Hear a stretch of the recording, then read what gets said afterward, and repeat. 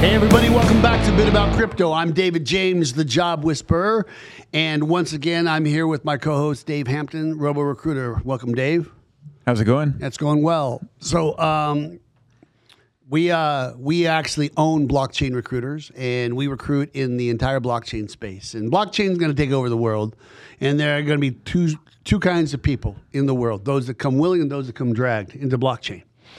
And and it's just blown up. So what we do at Blockchain Recruiters is we aggregate people throughout the entire crypto sphere, NFTs, blockchain, Hyperledger Fabric, whatever it is, we aggregate those people. So if you're somebody who actually has a project and you actually need to hire somebody, you should call the Robo Recruiter right here because he does all that intake. He's all forward facing with clients, and you can find him. Tell him where he can find you, David. You can find me at Dave at blockchainrecruiters.net. You can call me, my work line, 760-513-6151. You can try me on my Twitter account. That's BC Robo Recruiter. So those are the ways. Yeah, man. And if you're looking to repurpose your life or you want something in the blockchain space, then send me, David James, an email, davidj at blockchainrecruiters.net. So the fact that at the time that this show is going to air will be probably the second week of February or later. And by that time, Dallas Cowboys will have won the Super Bowl 63-0 to whomever they've played. So I just want you to know that's going to be the prediction. No, I'm totally kidding. So, man, you're such a joke. Anyhow, everybody knows I love Bitcoin. Everybody knows I love BitBlock Boom. As a matter of fact, we recently had Gary Leland on the show. That was pretty good. He was really People don't realize it that he's stupid like a fox, right? He's so smart, and when you listen to his ingenuity and his insight, right? He put that thing together. And as a matter of fact, BitBlock Boom has outgrown Dallas, and now it actually will be in Austin next year. We're going. Yeah, thank God. Yeah, we're absolutely. And thank God for Bitcoin. I mean, it's still going to be hot as, It's Greece.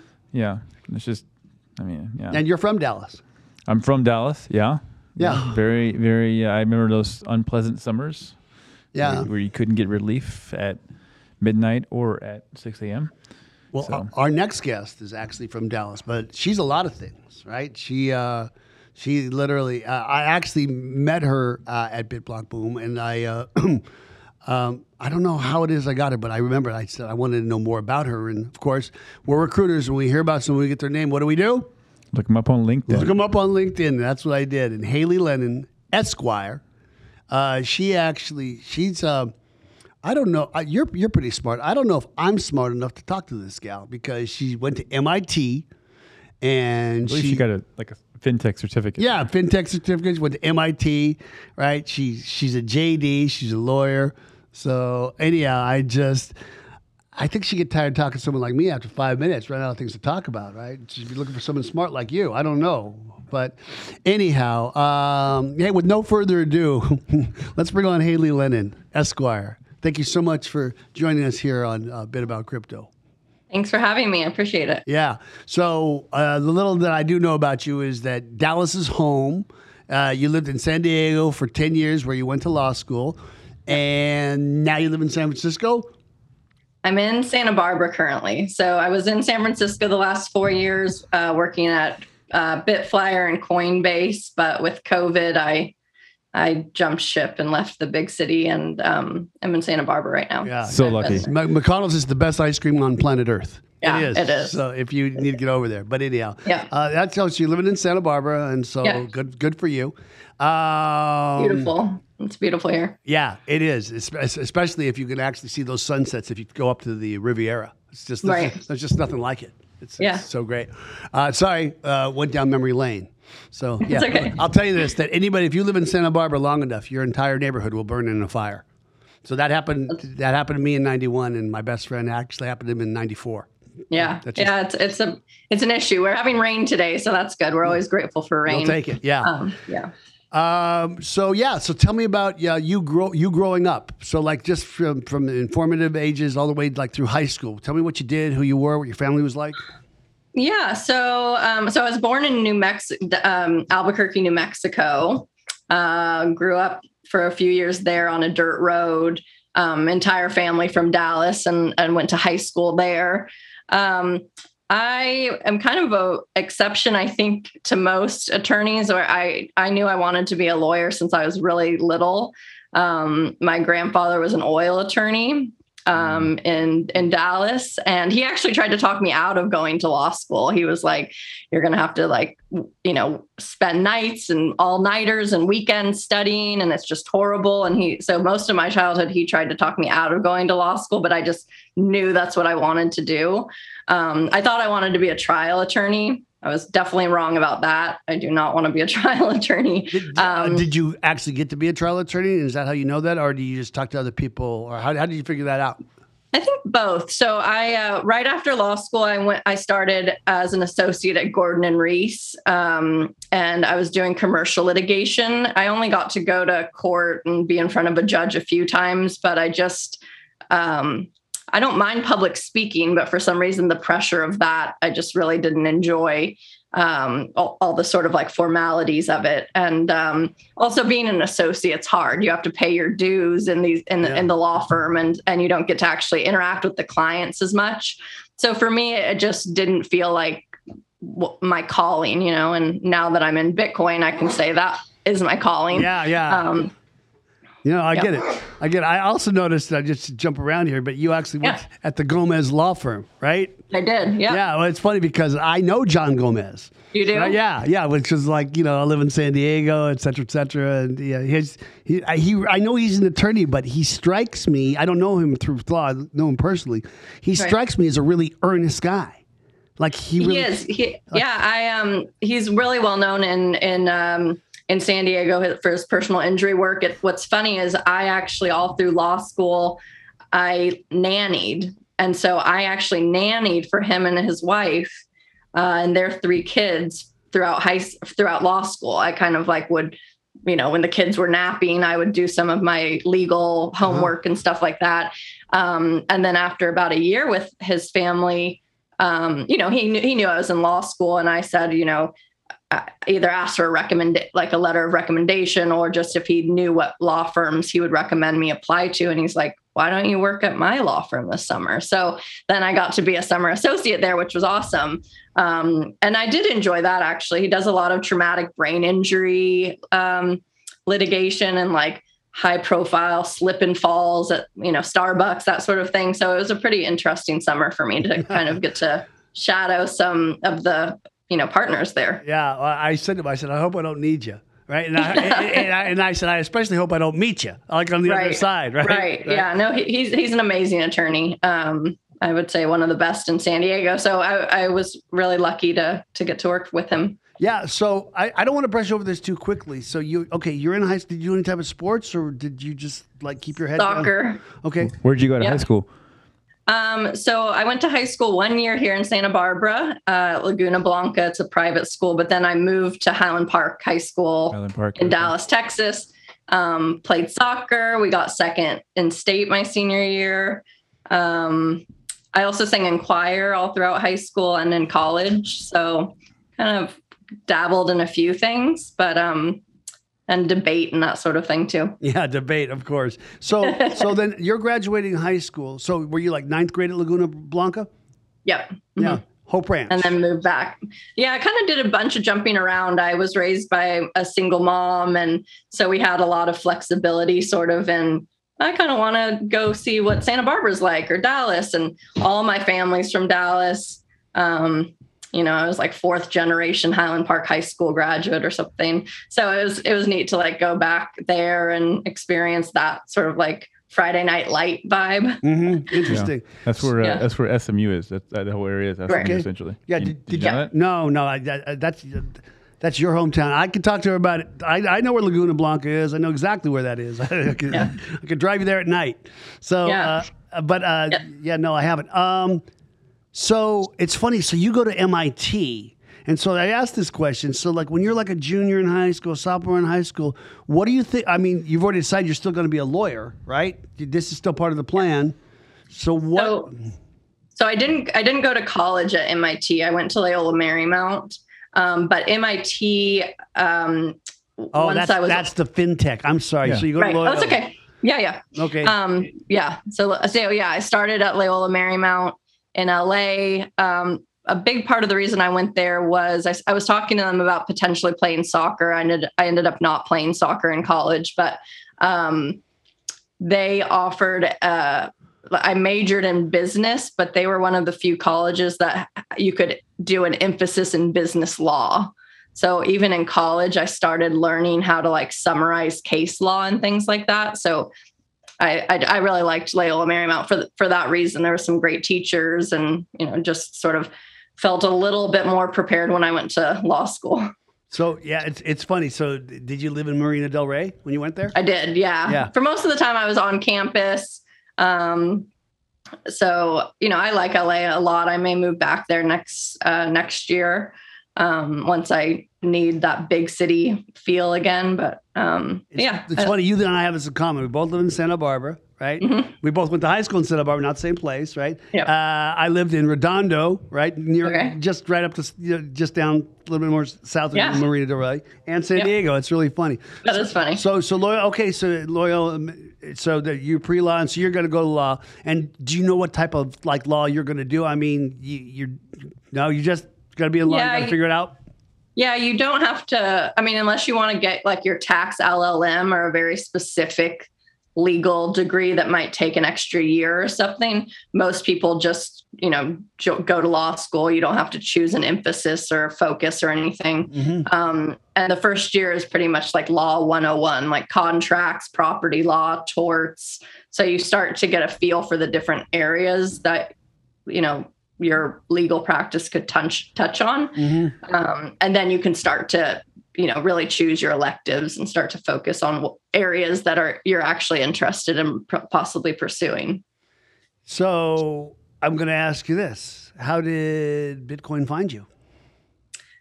So I'm very lucky that I went to law school in San Diego, because I'm not sure if I hadn't, everything would have happened in the same order or as early on for me. But so I graduated from law school in San Diego.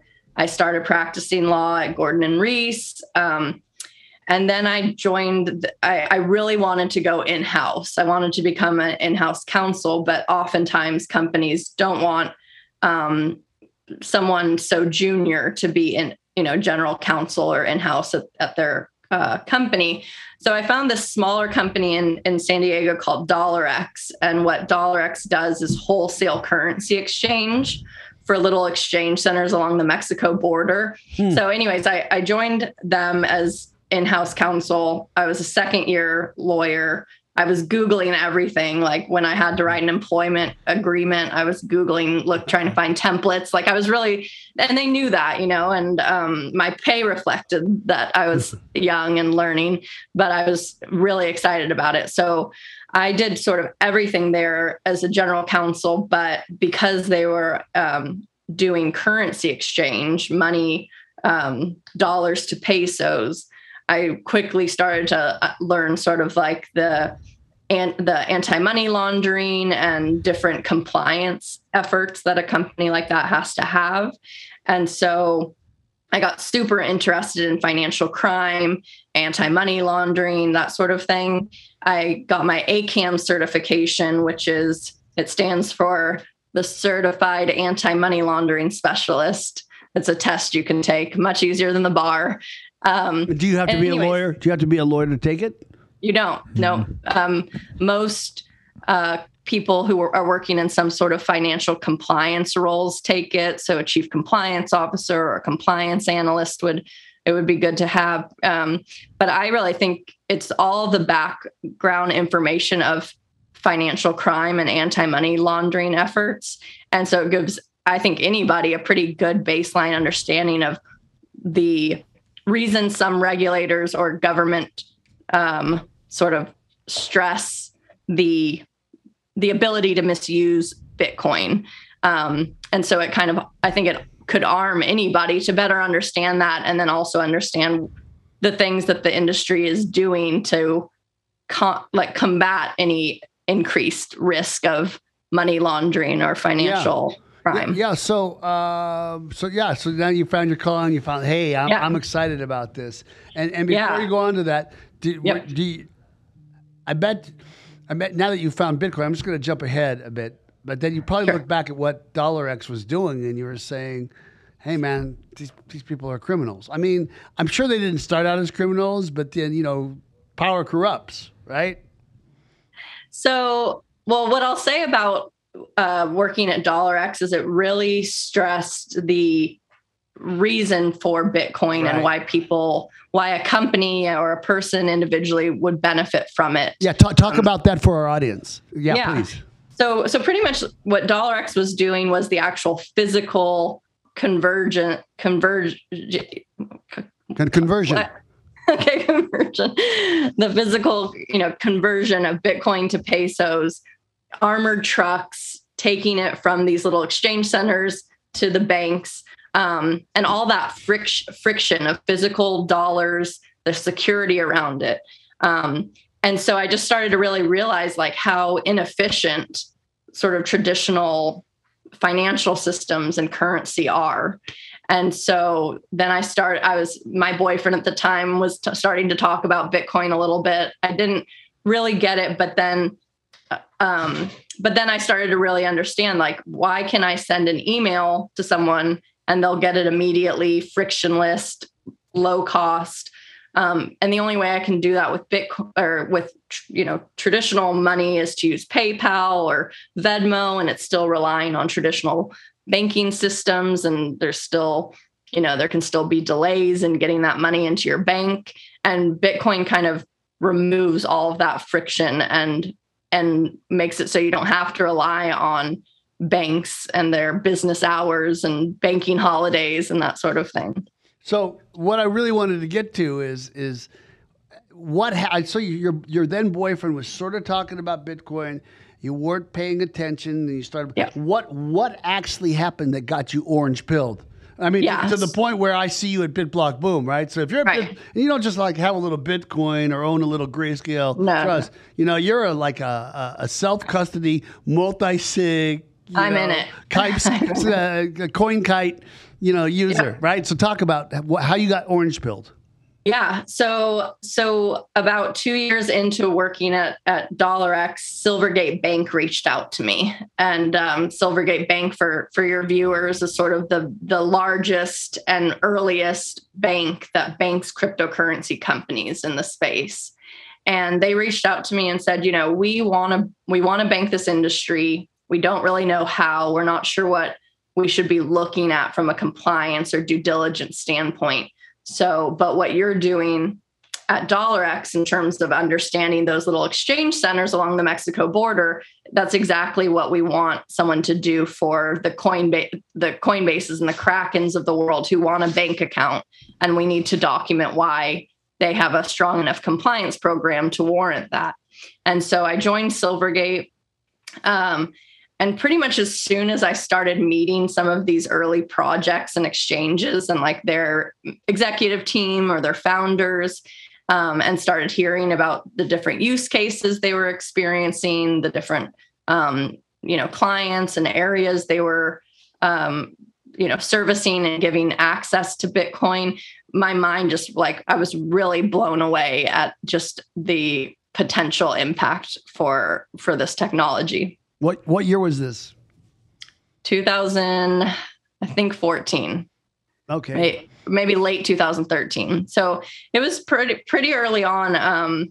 And yeah, pretty much right that, I would say within my first week or two at Silvergate, my role was taking these companies and doing the due diligence on them and writing an executive summary that sort of weighed any of the, risks that company would pose if we provided them a bank account, whether it be that they didn't have money transmitter licenses like they needed to, whether they didn't have a strong enough compliance program, whether there was a lot of consumer protection issues, like if a lot of customers were suing them or just like bad, customer reviews online. So I was sort of like looking at the whole world of these companies.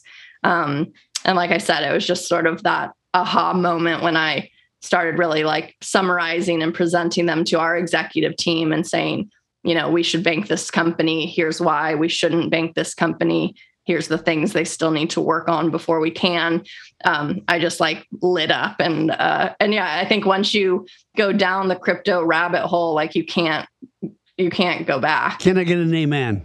Amen. Amen. Yeah, you guys are both from Texas, right? So it's really, really interesting. So, but you found yourself actually from there, then working. I know you did Bitflyer, but you went to work for Coinbase. Yeah. Right. So you're probably talking to Brian about a lot of things. Correct? Yes. Yep. Yeah. I worked directly with Brian before they went public. Yeah. Yeah. Brian Brooks was the former chief legal officer of Coinbase. Like, he's a huge part of the reason I joined Coinbase, because I just knew that you can't really have a better mentor or a person to learn from. He's so passionate about the space and well educated on the space and articulate about the space. And so, being able to be with him and regulators in the same room was a pretty irreplaceable experience. So why did you leave? You left like just over a year ago. Why did you leave? Yeah. So there was a few reasons. One is the opportunity that arose at Anderson Kill. I talked with them for quite a while, took a little break in between, but Anderson Kill is the current law firm I work at. The other is that Brian Brooks left and went to the OCC. And when that happened, I just felt like some of the aspects of my role that really had drawn me to be at Coinbase just left with him in some ways. And, at Coinbase, they have 1,000 employees, 35 attorneys in-house, still rely heavily on outside counsel also. And so I just wanted more of an opportunity to sort of like lead an organization and have more of a seat at the table, and not be in such a big sort of in-house law firm almost. Can you talk about what your current thrive is as it relates to what you're doing with Anderson Kill? Yeah. So yeah, I guess it's crazy. It's already been a year. It feels like I just joined, but I think that's a combination of how busy we've been and COVID kind of makes like time go by in a weird way. But so I joined Anderson Kill about a year ago as a partner there. The law firm in general is really well known for their insurance work in the space. But they've, been very supportive of there being a smaller group of cryptocurrency, digital asset only focused attorneys. And so I joined Stephen Pally and Preston Byrne, two other well-known crypto attorneys in the space. They were already there. So I sort of joined their team as the third partner to build out their cryptocurrency practice. And what I brought that they didn't really cover as much yet, based on all my experience over the last years at Coinbase and Bitflyer and Silvergate, is really the regulatory anti-money laundering, money transmitter laws, SEC regulation. And so what I'm really doing is helping clients start on the right foot in the US with regulators, getting licenses, or on the back end when things go south with the regulator. So who's hiring you guys? Right? Startup exchanges? Sure. Yeah, pretty much any type of cryptocurrency company you can think of. So we helped an exchange apply for a full national bank charter. I helped a company go through their FinCEN IRS money laundering exam. I'm helping a client that's an exchange get their 50 state money transmitter licenses. Okay. But we help startups too. Preston focuses on transactional and corporate things. So when it comes to entity formation or anything having to do with like equity or cap tables or contract negotiations, we kind of cover the full stream of things for cryptocurrency companies. So you're uniquely qualified to answer this question. I have a few guests who can answer it. So as far as the price of Bitcoin, all right? Yep. So there's been speculation that if we were to, traditionalists who actually buy, self-custody and hodl and hold Bitcoin, yep. there are two schools of thought. School of thought is it's going to be really good because that's going to get exposure to Bitcoin and it's going to make the price go up because then people can actually, institutional people that don't want to buy Grayscale or don't want to actually self-custody or doing that Michael Saylor stuff, they can now just take a position on the ETF. Yep. But the problem is there's feelings that the price could be manipulated. Yep. And I've had this argument with my friend. Like, we've had the GameStop thing happen and we've got gold, which is artificially. But basically, I don't, on Wall Street, those guys, they're just thieves and criminals. And the rule on Wall Street is break any law you want. We will actually get it reversed with our lobbyists in Congress. I'm paraphrasing it, but I'm not paraphrasing it. Right. And so I have some personal opinions on it just from what I experience and what I watch and what I learn. I'm trying to watch what people are doing, not what people are saying. Mm-hmm. And so just before we talk about why there is or is not an ETF, can you tell me what you think about my hypothesis? Yeah, I mean, the way I think about cryptocurrency is pretty much every criticism people try to peg onto cryptocurrency, whether it's true or not, is a criticism that could usually be made about traditional finance or money. So I think that's one aspect of this. I think the idea of market manipulation, the regulated exchanges in the US do a lot to prevent market manipulation, including, trade surveillance, surveilling the trades that are going on, prohibiting insider trading. So employees can't go buy a coin a week before they know it's going to be listed on an exchange. So there's a ton of efforts that have gone into this area. Okay. And you watched that happen at Coinbase. Because this is the first I'm hearing it. You watched this happen at Coinbase. You're saying that we're pretty strict on none of the price manipulation. Yeah, definitely. I mean, I would have to disclose, on a, I think, monthly or quarterly basis, any new coins that I had purchased.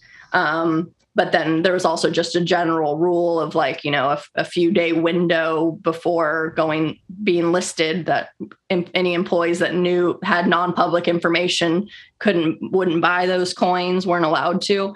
So yeah, there's a lot of efforts there. I mean, even NASDAQ and certain vendors help these exchanges do trade surveillance to make sure there's not wash trading or that sort of thing. So I think my personal opinion is that some regulators are running out of reasons to reject things.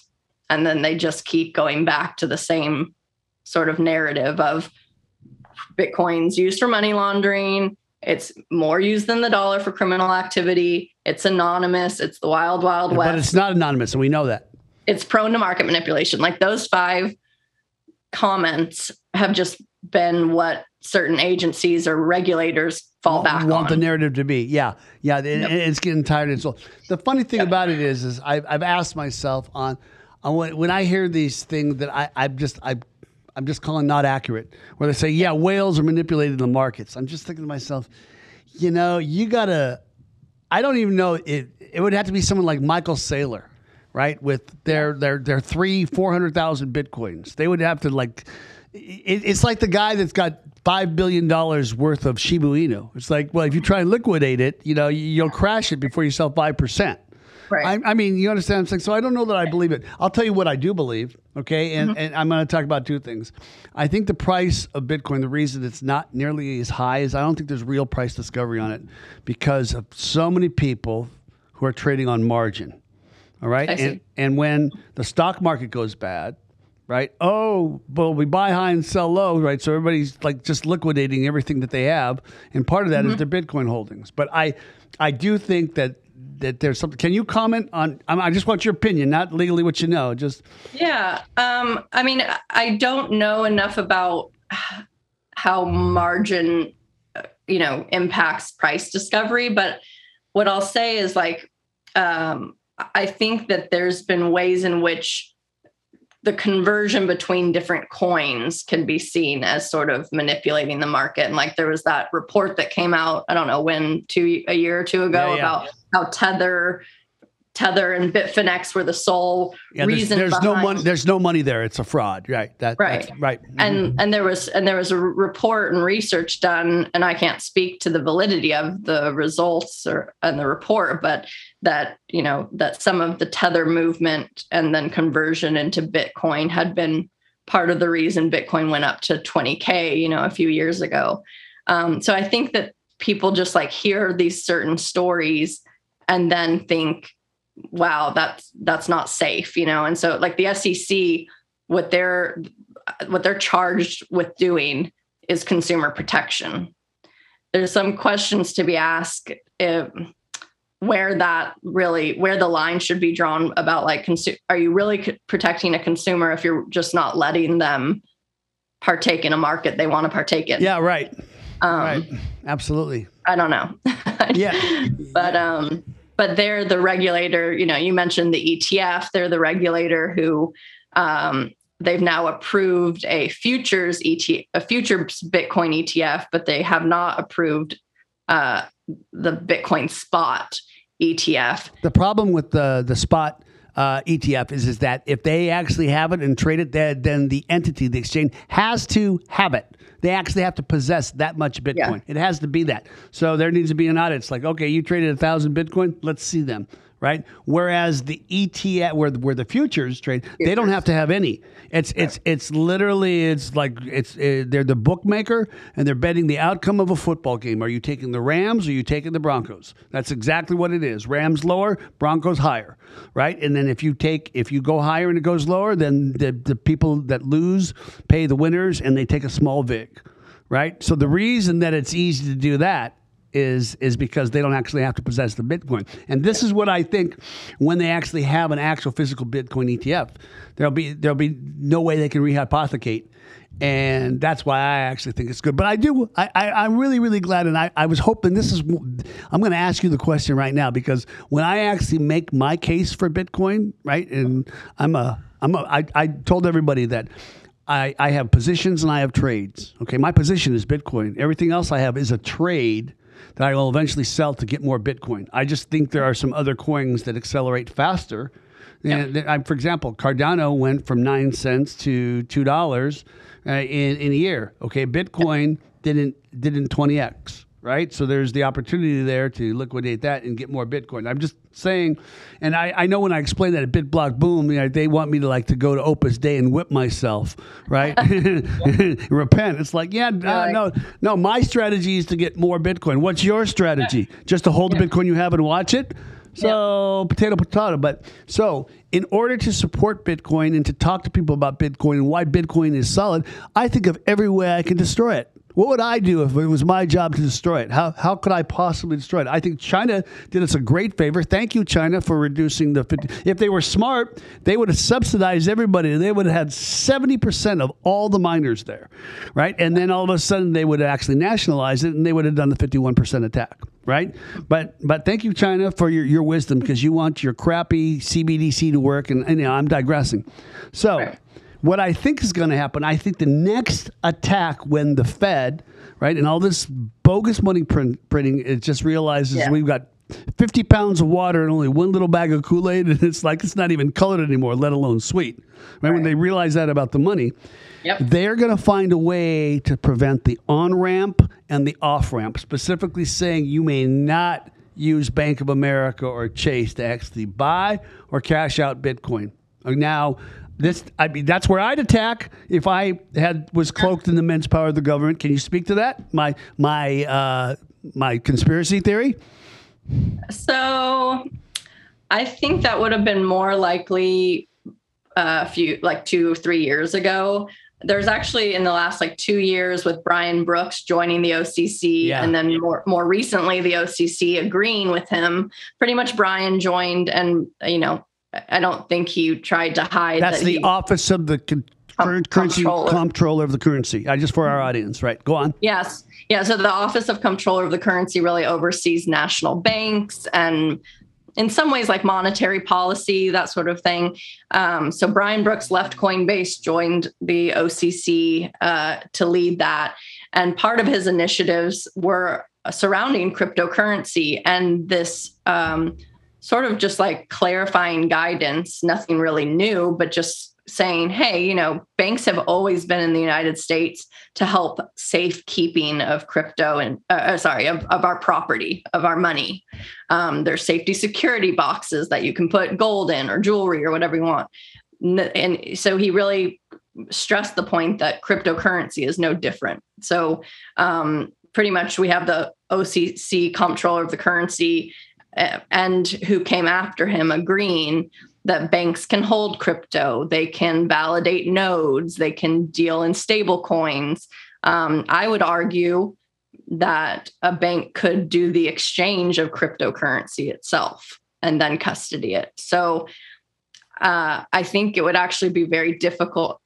It wouldn't be impossible. That's an area they could try to attack, but there's, you know, different concepts of sort of fair access to the banking system. And it's kind of frowned upon for a banking system to completely unbank an industry unless you mean like cannabis?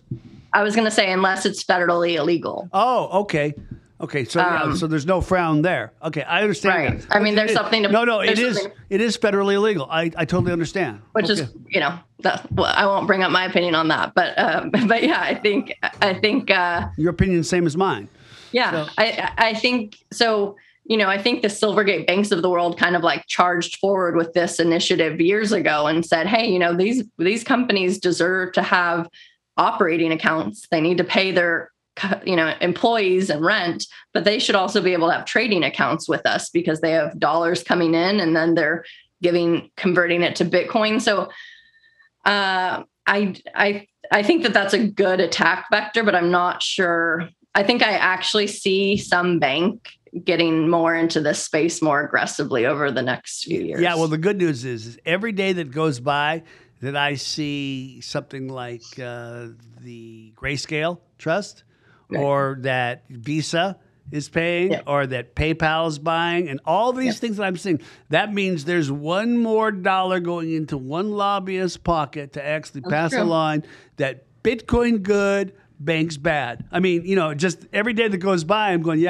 we're getting to that point of no return on that. I think so too. I mean, I think that the relationship with crypto and banking has always just been such an interesting one because in many ways, and we don't think about it a lot here in the United States because our banking system functions relatively well. You know, we can go to the bank and you trust your money's there and inflation hasn't completely destroyed the dollar yet.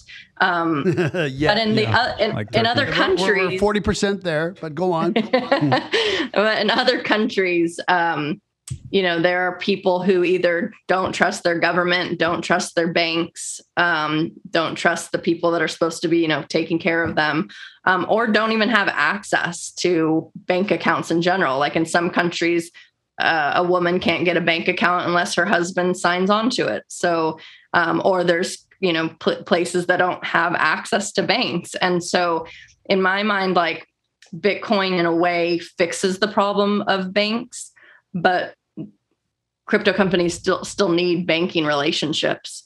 And so I think we're seeing like a more of a merging between those two industries. You'll appreciate the story I'm about to tell you before we get to the end, right? Because it's for our audience. But you know, so I'm a stud. I like crime stories. I like mafia stories. I like cartel stories. I like when they do those reenactments, cocaine cowboys. I like seeing how everybody did all that kind of stuff.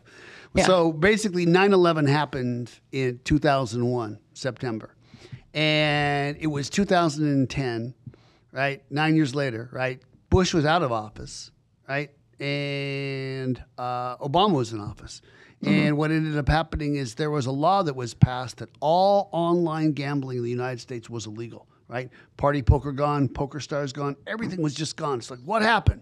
What happened? It was like, we don't want users actually being robbed by these casinos. And the truth is, any casino knows this, you don't rob the users. You just run an honest game and eventually the house will get it all. Right? So none of that was accurate. It wasn't true. So here's what was really happening. All right. you would have you would have 6 guys living in an apartment, right, above some auto parts store in Brooklyn, New York, right? Six to a 2-room apartment. They would just wait there for their Al-Qaeda orders. And what would happen is one of them would log on to Party Poker, a site like that, and they would just qualify with $20. They would get $20. They would wire it to Party Poker. Somehow it would be in their account. And they would they would to a bank account that they would have, or a Western Union that they would have. So what would happen is the Al-Qaeda money person in Karachi or wherever they were, they would get into a game together, right? And so what it would end up happening is this person would bet $19 and the Al-Qaeda guy would bet 20. He'd raise by $1 more. That person would fold, and now he's got $39 in. And so they would repeat that over the course of 10 minutes, and now this person's taking that $20, and now they have $10,000. They actually take that. Yeah, see, now I know this is your love language. You're thinking about this, right? Right. So now they'd say, I'd like to cash out, please, right? They go to the Western Union. Here's your 20,000. Then they would buy Ryder trucks. They would buy nitrogen. They would buy all the things you need to do to bring down. I'm just saying, this is how that thing was. It took them 9 years to figure that out. And here's another thing that people don't know. The Al-Qaeda guys were doing is they were going to gay porn sites, and they were using the message boards. They were literally, they were talking on the message boards. That's how they actually communicated. But they didn't think that the FBI was going to be looking on gay porn sites for Muslims. It's like, no, it's too taboo for what they do, right? So interesting. Like the CIA, we're the only ones that can be covert, right? Everybody else is stupid, right? It's ingenuity. But anyhow, hey, so what is your take on Bitcoin and where it's going and the adoption and pricing and just somebody who's been in the space who's looked at it? No, I think that after so many years, it's very evident that Bitcoin's not going anywhere and it's here to stay, which is cool. And I think it was interesting when we've seen countries try to ban certain activity. Now we have a big movement of mining companies to Texas and other parts of the United States. Yeah. So like these activities are good for different countries. Yeah. I hope that the US can kind of fix some of the regulation that makes it harder for companies to expand in the US. But in general, I'm very optimistic about the price. I'm surprised we haven't seen another high shot up. I saw some price predictions of like 100,000 by end of year. I don't think we're going to have sort of that last minute pump, but I think over the next few years that those numbers are more than likely. It's an absolute certainty because I've watched Bitcoin since 2013 and it's gone by 200% every year. Yep. Right? Because last year at this time, Bitcoin was 2,000. Now we're at about 60. That's 2 years, right? That's 200%. So Christmas time of 2022, right? Bitcoin will be, at 180,000 or 150. Without a doubt. I still have people, every single year I've been in this space, I've had people say, "Oh, you're so lucky you bought Bitcoin last year. I'm too late." Every year. I'm like, no, you're not. You're not. Someone said that to me last year, so I think that we only have a continued up trajectory to go. And I think that's because of what the technology allows, like this sort of decentralized finance is just, to me, it's just as revolutionary as the internet. More.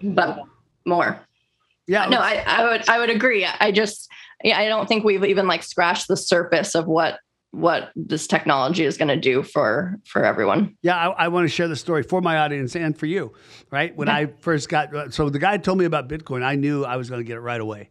7 minutes of conversation, I'm going to get me some, right? Yeah. And when he told me about it, right, it was like 70. But by the time I could get the money, it went to 210, right? Mm-hmm. So I bought 10 Bitcoin. $2,100, right? And it's like, hey. And then and that was a lot of money in 2013 because I was a recruiter coming out of the recession. Right? Yeah. And then what ended up happening, I rounded up another $2,100. I was going to buy 10 more. And then and this was in of September of 2013, and the price had skyrocketed to $380. And I said, that's a ripoff. I'm not buying that. And then I watched it go to $1,300, and I remember sitting there on the steps outside of the office that I used to work at with my head in my hands going, it's over for me. I've missed it. all I'm ever going to have is 10 Bitcoin, right? And so, Yes. of course, that didn't happen, right? And, Bitcoin has been purchased, at prices even higher than that. So the thing about it is I'm trying to tell people, if you could get 1/10 of a Bitcoin, that right now, if you can find $5,000, you're going to have in the top 5% of Bitcoin holders in the world on planet Earth. Yeah. It's going to be the biggest transfer of wealth on the history of the world. But I got one more thing to say is, I'm talking to my other friend, it's like, there's no way they could stop Bitcoin. They would have to turn off all the power, and they would have to turn off the internet on the entire world. Yeah. Right? Now, then we have bigger problems. Yeah, right. Then you got bigger problems. But what I'm saying is like, well, what if they legalize it? Then I guess El Salvador is going to be like the new Baylor University where they actually do the baboon heart, because all the money, all the you'll watch. El Salvador will be like the new Bahrain, the new Saudi Arabia, right? Because it's amazing, that they've had it become legal tender and had such a sort of forward-thinking view of it. What I always tell people is and the way I started buying Bitcoin was sort of cost value averaging. So doing a direct buy of $100 or $300 or $50, whatever your like risk tolerance is. And after a year of that. And stop looking at it. Yeah, that's true. Yeah, I don't look at the only thing that makes me look at the price is Twitter, because people start saying, oh, it's dumping again, or, oh, it's another, bear market or bull run. And then I'm like, okay, what's happening? But I don't usually check the price often. One more last thing. So one of my golf buddies, right, who I've known, he called me when recently Bitcoin took a 25% dive. I don't know when this show is going to air, but it went from like 70,000 to like low 40s or something like it. It dove.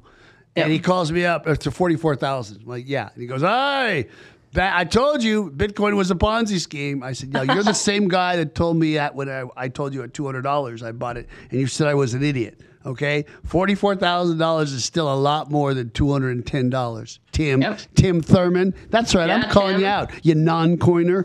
Yeah, Tim. Yeah. So anyhow. Yeah, and you can still beat him in golf, can't you? Always. And I beat him by 7 strokes. That's even sweeter, isn't it? Yeah, because if you beat by 7 strokes, if you win by less than 7, you just won. But if you beat by more than 7, it's an ass whooping. And Tim, I've always given you those ass whooping. I don't think you've ever beat me.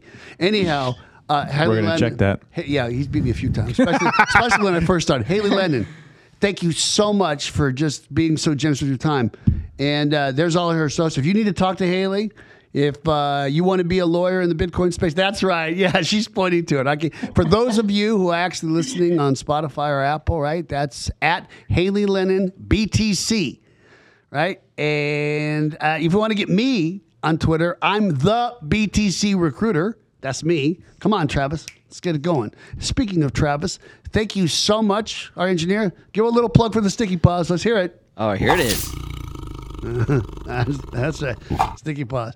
And of course, I couldn't do it without you. I'm sorry I dominated this conversation. I know that's kind of it's very unlike you to dominate the conversation. For me to talk so unlike you to dominate the conversation. So, anyhow, you really need to get to the Toastmasters because you're a little too shy. Anyhow, so bro, and remember everybody, I'm David James, and remember, most importantly, can't whisper.